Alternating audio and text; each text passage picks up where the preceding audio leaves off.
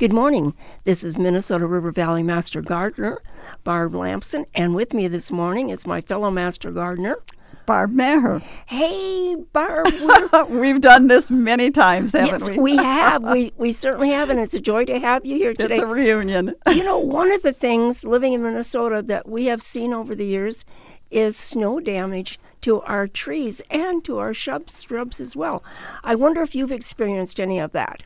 Yes, because my husband, who has been dead for 5 years now, bless his heart, at about 82, bought a steel roof that was guaranteed for 50 years. Right. And they didn't warn us that if you have a steel roof, what happens is the snow at the very peak starts to melt off with the heat from that metal. Of course. And then pretty soon, the whole thing, the heat radiates down to the rest of it.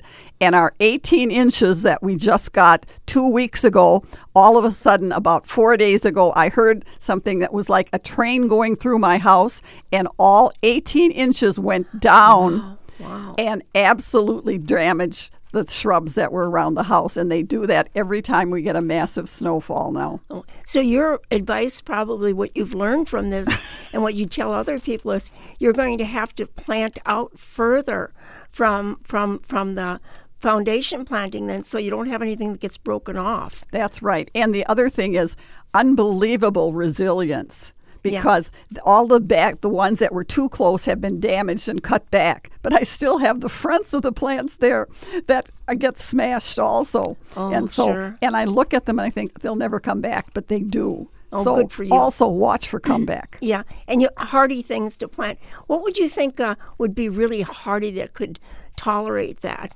I don't think anything that we have is a shrub. How about a spirea? I have spireas out at the end of the driveway where close to the street, and the snow plow piles up all that snow on them and salt, and I just cut them back, anything that's broken, and they come back. They seem to do really well. Now, this is probably one of the older varieties. I don't know the name anymore, but it does come back. Well, you know, there are other things, too, to watch for with this heavy snow.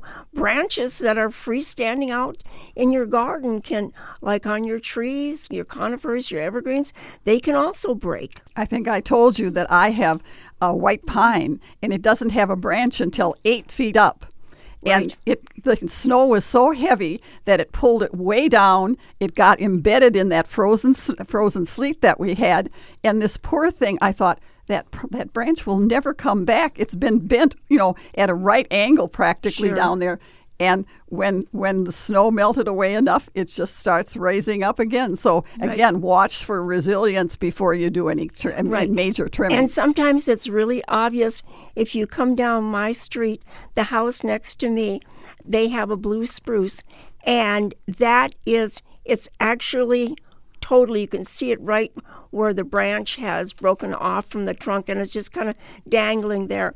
That really needs to be clipped right away so it doesn't pull away any more of the bark on the tree. So there's one thing we'd like to mention quickly is if you've got an oak tree and you've got oak damage, you want to be sure and go out as soon as you can, as soon as it's safe, and you really do need to use a paint on that or something to cover up the bark so you don't have the oak beetle tracking in there because they bring the disease. Right, and the same thing may be true for any kind of an insect that carries a disease, because when you leave an opening there, that's just like opening the door for them to come into your tree. And if you think of it this way, this oak beetle is just like a picnic beetle, where a picnic beetle will come for this food because it smells it.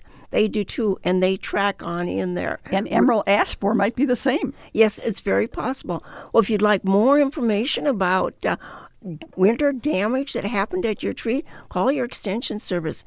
This is Barb Lamson along with Barb Maher, wishing you happy gardening.